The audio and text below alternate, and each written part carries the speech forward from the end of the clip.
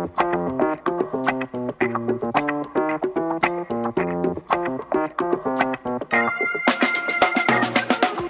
to The Dish, the culinary travel podcast focusing on the stories behind world-famous foods. We are your hosts, Tomo and Megzi from foodfuntravel.com. Join us for tasty histories, destination food guides, and more.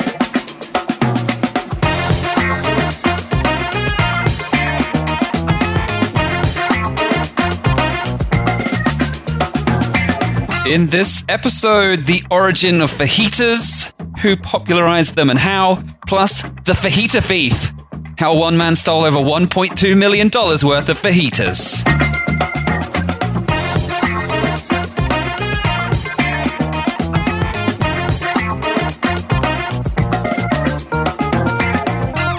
All right, welcome everybody to another episode of The Dish. Yes, I hope you're ready for a little bit of a Mexican fiesta. It's not really Mexican, though, is it? It's sort of Tex-Mex. Tex-Mex, but definitely with some Mexican origins. Oh, for sure. But definitely turned into a Tex-Mex dish. We are talking about fajitas. I love fajitas. It's probably, well, I mean, it is definitely my favorite Tex-Mex dish.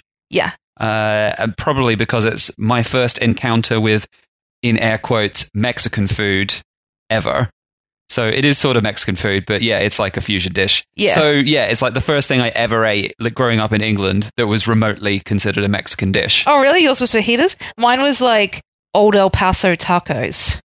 No, fajitas, chicken fajitas. Oh. Which is a complete misnomer because fajitas should not be made with chicken. That is another modern variation. What? I didn't know that. Oh, I guess I'm going to learn, aren't I? We're going to get onto this. The episode's all about. That is what the episode is all about, indeed. Yes, chicken is a trick. Oh, okay. It's a tasty trick. I look forward to finding out. So yes, fajitas. I'm sure most people listening will know what they are already, but as we said, they're a Tex-Mex dish with some Mexican origins that we'll discuss in this episode, typically with grilled meat that is, well, grilled or sometimes stewed. I mean, we've done it in lots of different ways. I think pretty much you do whatever you want these days. Yeah, but it's like meat, peppers.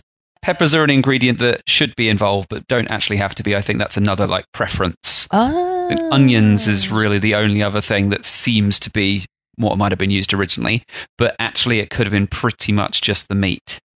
All right, but we'll get on to that. So yeah, some sort of meat in a tortilla, basically, but it's a little bit beyond a taco, I guess. It's like the next stage from a taco. It is different from tacos. All right. I don't know, like that part of it, I don't think we're actually going to get into the full controversy over whether you can just call it a taco.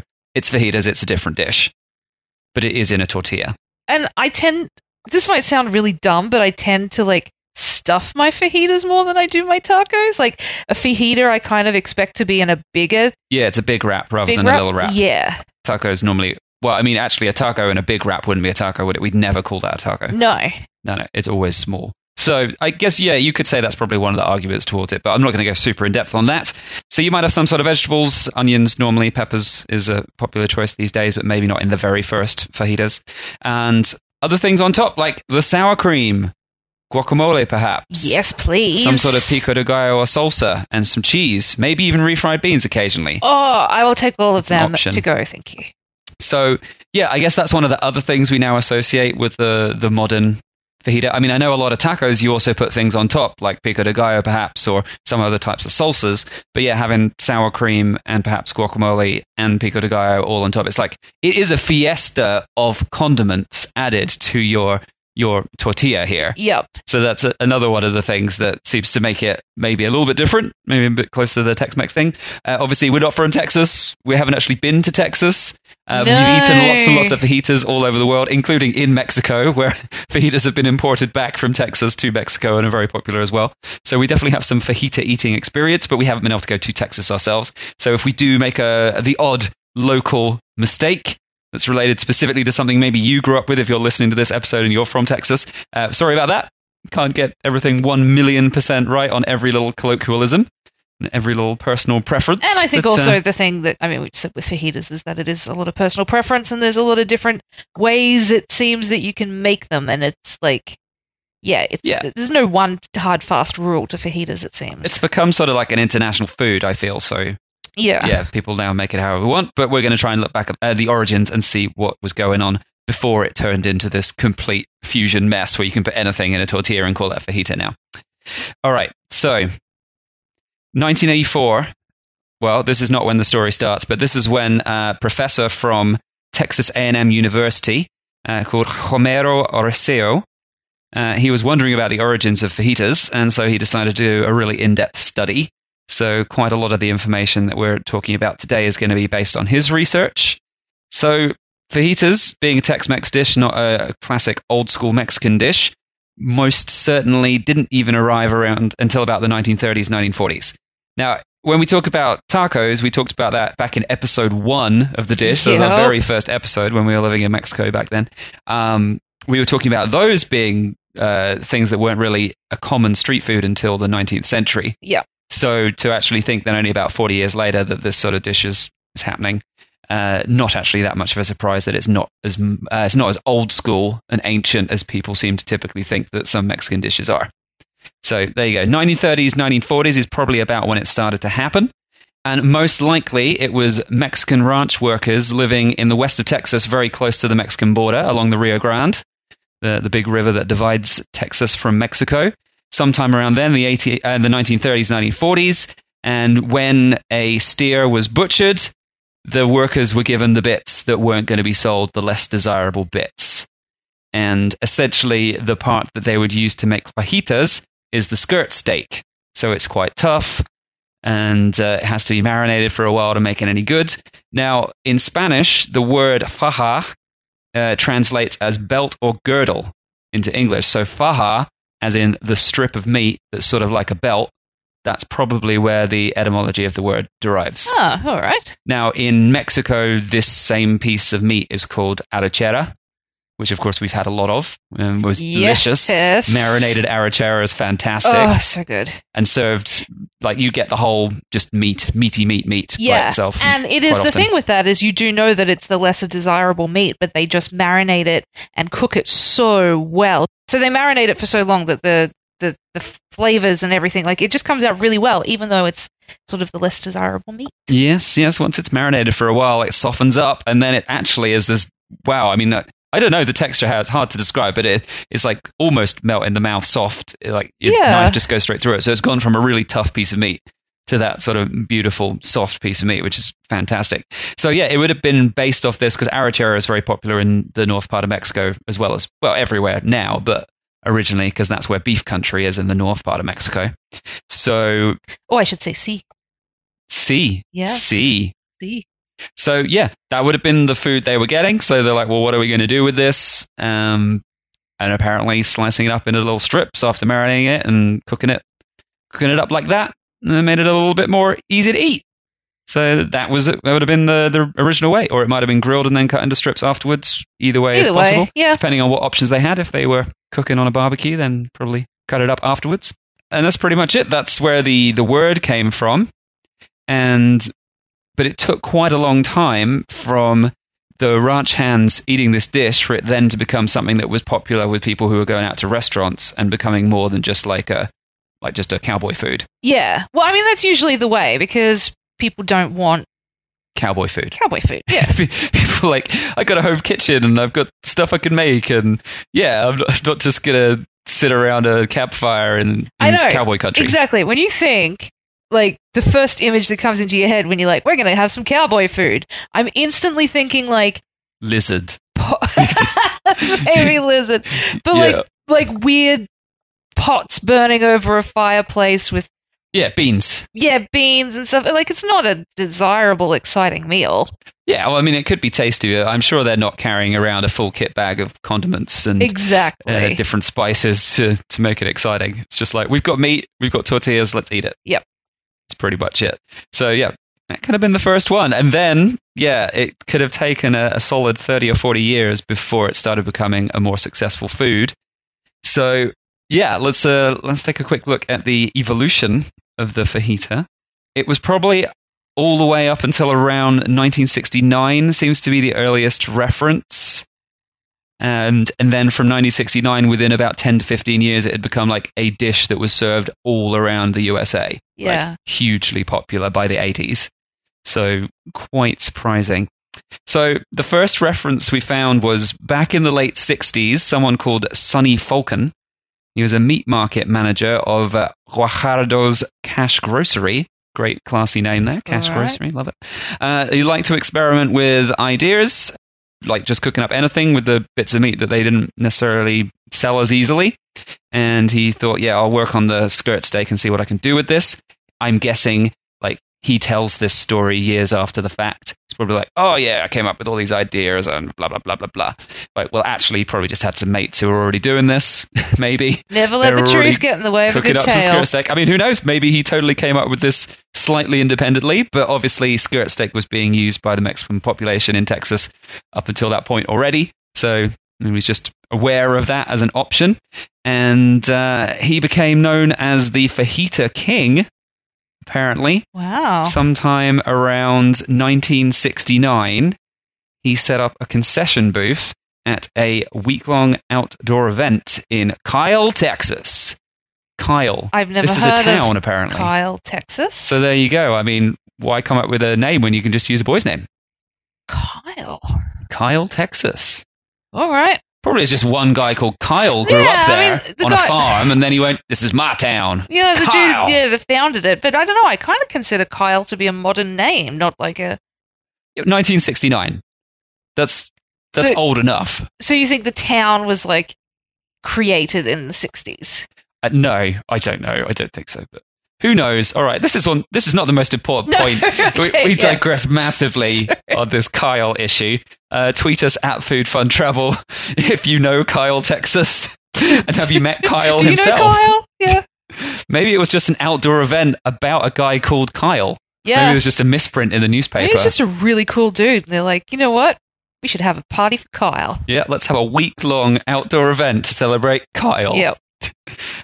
So he set up a concession stand. So he was selling up some food, and nice, quick, easy food to make. He was just cooking up this beef, the skirt steak, and serving it in tortillas. And he ended up going around to all these different fairs and festivals because the food was popular, and everyone loved the fajitas. So he became known as the Fajita King. By sort of like the late 70s, he was the main guy. So over like those 10 years, he was like the fajita guy, the Fajita King. So, yep. Apparently, he beat everyone else to it in terms of like making it, that's the name that we should call this dish. Yep. Because as we said, people were putting skirt steak in tortillas long before this, and in Mexico and the ranch hands were all doing this. So whether they were calling it fajitas all the time or not, sounds possible because of the name of it, the faja, and then fajita is like a little belt. Little skirt steak, little strips, because you cut them up into little strips. Yeah, you cut them up into little belts. That's also a good possibility, a plausible reason as to why. It's not just because it's a thin strip of steak in general, but you're slicing it up into little belts. Yeah, definitely. So that's, I didn't even read that one. I just made that one up. Good luck. Could be right, could be wrong. No, I already believe it. All right, yeah. It's truth now. And that is how internet rumors start. Yep. Just like, that sounds plausible. Sure, why not? All right, so that seems to be the earliest reference to the actual fajitas as a dish being made and sold. Now, the next story is about Ninfa Rodriguez Lorenzo. In 1948, this Mexican-American lady who was married to an Italian-American husband, hence the Lorenzo surname. Oh, that's going to be a good food household. Yeah, you'd think that's going to be awesome. Yes, they opened a tortilla and pizza dough factory in Houston. So they're just like, it's all bread, let's make both. Let's just make them both in a factory, why not? The factory didn't do very well, apparently, because a tortilla and pizza, like two completely different types of bread. Just didn't go down so well. It didn't quite work out that well. So apparently Ninfa decided to open a Mexican restaurant on the side, and eventually the tortilla factory closed down and the restaurant became more popular. And by 1973, so that's a solid 25 years later, the fajitas, her fajitas, were created for customers finally. So apparently what happened, she didn't exactly invent the dish. Apparently, a customer had been on a trip to Mexico City and had arrachera or something similar and was like, that was really tasty. And they came back and they said, can I have thin strips of steak served in my tortilla, please, to make a upscale taco, apparently. So they're like, I want a fancy taco with steak. Yeah. So it could have been that they had something steak-based, arrachera-based in Mexico City, or it could be that they're from Texas anyway and they want to eat steak, but they'd had tacos recently because they'd been to Mexico City. Yeah. And they went, I like those tacos, but I also like steak.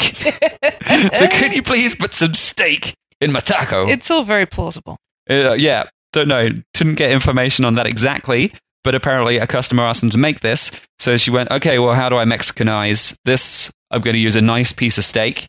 It's going to be nice and soft already, so it probably wasn't actually skirt steak at all the first time. And then she went, well, okay, I'm going to put sour cream, cheese, pico de gallo, and some chilies on top, and then it's going to be fully Tex-Mexed.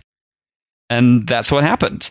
So what she did was she took like the classic tacos al carbon, just your regular meat cooked over the barbecue, and turned it into tacos a la ninfa, named after herself. And later, I'm assuming because the word fajitas became more common due to the Fajita King and other people also doing them, she started calling them fajitas rather than tacos al ninfa. So sort of similar concept in terms of making fajitas, but it didn't really start off as fajitas. So maybe she didn't really invent in any way any sort of modern version of a fajita. She just went, well, that's a good name. Everyone else is using it. And I've been making these for years anyway. Yeah, or so people coming into the restaurant and going, these are called fajitas, right? Yeah. Yeah. Like, I thought I was getting you a special taco, but actually this is just a fajita. Yeah. Have you not been out to any other restaurants recently? Since 1948. Your pizza factory didn't work out. We had so much extra tortillas and pizza bases. Never needed to go anywhere. No, we had to eat them all when we went out of business. Yeah, so I don't know. These stories are all a little bit just like something happened and he's a fajita king. Yeah. So none of them seem to be like as well documented as I would like them to be. But apparently they all claim that this is roughly what happened. So I'm going with it. Fair enough. So yeah, by the late 70s, fajitas were starting to become pretty popular. Now, in 1982, chef George Weidman, obviously not Mexican at all. Nope. He was the chef at the Hyatt Regency in Austin, Texas. And he recognized that this fajita dish could end up being very popular and decided to put it on the menu at the Hyatt. But he called it sizzling fajitas. And this is where sort of that modern thing where it comes out on a metal tray and it's really hot. So rather than cooking it on the barbecue and then serving it in a pot, it's you've got that more soft mixed on a and it adds that sort of wow factor that you would perhaps expect from a fancy hotel restaurant. Or now any cheap Mexican restaurant. Yes, but at the time, Mexican I'm sure family it was restaurant in it America. still has a big wow factor. I mean, even if you're sizzling at anything is great. Yeah. Yeah, love it. Definitely. Apparently, this dish was so popular that the Hyatt in Austin, that became the highest grossing Hyatt restaurant in the whole chain in the whole of the US. Hey. In that year, I mean, I don't know how long that lasted for, but around 1982 and just afterwards, apparently that just became super profitable. Everyone was like, this is amazing. Yeah. Like, it's the same dish, but he squirted some liquid on it at the end and brought it out, and there was steam. It was fantastic. It still impresses me to this day. So, yeah, and then from then on, it just spread across the USA super fast. Everyone was making it. Because it's great, isn't it? It's great. It is good, yeah. I love it. It's a brilliant combination of everything good about Tex-Mex food. Yep, it's got all the yums. It has all the best bits. I mean, if you're adding all the like sour cream and guac and cheese and everything like that, it's pretty much just like all the best bits thrown in together into one big tasty meal. Exactly. So there you go. Now, those are, some random, almost separated origin stories, but obviously the dish in some form was just being made in that area anyway. People just weren't very good at commercially selling it until at least 1969. I mean, we see this happen so often. Yeah. It's like, it's a really quite popular, common sort of dish, but one person is a marketing pro and goes, I'm going to make this a thing. And that's when it changes. I'm going to add this one other ingredient to it. Yeah. And then it's going to look better. And that's when it becomes a phenomenon or whatever. It becomes internationally popular. And so, to clarify also, so because faja refers to the belt, and so it's referring to the skirt steak, anything that's not faja is not a fajita. But today, now, everything's a fajita. Yes, because, I mean, as I said in the beginning, I definitely think of fajitas as chicken, which is what you would most commonly get, but obviously it should be beef. Well, if you're in Texas, beef probably is still more common because they have so much beef. Yeah, so I guess it just depends on where you're having the fajita in the world and what's the most common protein. It's also because you're not going to get like fish fajitas. Well, at the time, as we said, like previously, beef was cheaper than chicken. That is true. Chicken's only become affordable bad cuts recently. Of beef. I don't mean steak. Obviously, steak was always more expensive, but bad cuts of beef, the less desirable cuts, were supposedly more available or cheaper for a while. Yeah. And that's probably why. And that's why they were handing them out to farm workers rather than selling them. So let's talk about some other random facts. Yes, I'm waiting to hear about this. The fajita thief. Yes. Everyone wants to know about that. I mean, how do you steal $1.2 million worth of fajitas? And why? It's an interesting story. All right, some random facts. August 18th is National Fajita Day, but it's actually a complete... Oh, we missed it. We just missed it. That was like a week or so ago from when we're recording right now. But the reason we probably missed it is basically a corporate creation to sell fajitas by the On the Border restaurant and from Dallas, the Dallas chain that opened also in 1982, probably after the Hyatt released sizzling fajitas. They went, all right, let's do this. Get on that. Don't know. But this celebration of National Fajita Day only started in 2016, so it's also a pretty recent one. Oh, that is new. Yeah, so that's it. If you want to celebrate that and put some money in some corporate pockets, or just make your own fajitas at home, which is great Every day can be fajita day. Every day we do a lot of fajita days at home. It's quick and easy and very tasty. So, as we said, from the early 80s onwards, the popularity of fajitas skyrocketed, even to the point where in the 90s, McDonald's tried to put fajitas on their menu. Oh, what? Yeah, in 1991, they released their chicken fajitas. So once they instantly destroyed the point that it was supposed to be beef and released it as chicken. Yes, apparently they advertised this. It did not do very well. And it was not a successful choice. It did not continue. And apparently, though, there is still a Facebook page with a few hundred fans called Bring Back Chicken Fajitas to McDonald's, which has like 400 likes or something. I think it might be more now because actually BuzzFeed shared this page. So maybe a whole bunch of people went and liked it. But prior to BuzzFeed sharing it, it was a lot less. So not a very popular choice. I mean, do you want McDonald's fajitas? I don't think that sounds good. I don't know. I don't want McDonald's anything really apart from maybe the fries. I want a McFlurry. Of course you do. All right, and the fajita thief. Let's get into this. Yes, this please. is a fun story. Okay, so a Texas man was sentenced to 50 years in jail after stealing $1.2 million worth of fajitas over the course of 9 years from 2008 to 2017. What? Yep. Gilberto Escamilla, 53 years old, was employed at the Darrell B. Hester Juvenile Detention Center in San Benito, Texas, until August 2017, when it was discovered that he had been placing fake orders for fajitas and using county funds from the jail to buy them and then selling all of the fajita mix that was being brought to him for his own profit for 9 years. How was he getting it out of the prison? Because obviously it was going to be delivered to the prison or the detention center. Well, so what happened was his scheme completely fell apart in August 2017 because the delivery driver bringing the fajitas to the prison phoned the detention center kitchen and obviously got the wrong person on the phone, not Gilberto. And he said, so I've just got this 800-pound delivery of fajitas coming in. Can I arrange to get through and deliver to you guys? And the employees were a little bit suspicious by this phone call because apparently they don't serve fajitas on the detention center menu. Obviously. At all. This is not something that is available to inmates. So like, why would we need that much fajitas and what's going on? And the delivery driver said, I've been delivering this here for 9 years. What do you mean you don't serve it? Oh my God. And then they eventually realized that Gilberto had just been receiving deliveries and then taking them away and selling them in a side restaurant. The total amount of orders that he purchased using county funds was $1.251 million. Oh my God. $1,251,578.72 that he had filtered out of the jail system over 9 years. How did he get away with it for that long? That is over $125,000 a year coming out of the food budget. No one noticed. No one noticed, and they only noticed because a delivery driver called the prison. Oh my god! Apparently, the guy pleaded fully guilty and was very apologetic and said that it just got too much. It started off small, and then he just couldn't help himself to the point where he was ordering 800 pounds at a time.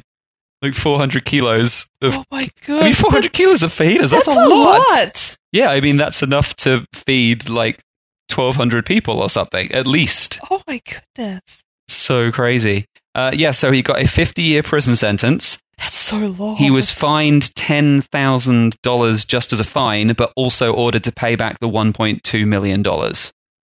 Which, of course, is so easy to do when you're in prison for 50 years. Well, he's 53 and he's going to be until he's 103. Good luck. Good luck. So that's not going to happen, is it? Oh, well, he had 9 good years. We made a lot of money. What a thing to go to prison for. Oh, my goodness. He must have had some money in his bank account from selling that many fajitas for free with no overheads apart from staffing costs. Yeah. Yeah, no, he would have been doing all right. You'd think, but I don't know.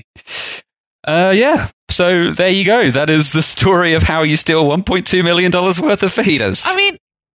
You've kind of got to be seen as a legend around the prison. Yeah. For that, because you see it on TV and they're like, "What are you in for?" And it's like, "Oh, I did this, or I, stole a bunch of cars." And he's like, "I stole a bunch of fajitas for 9 years. I regret nothing." Yep, exactly. All right, that's it. That's it for fajitas.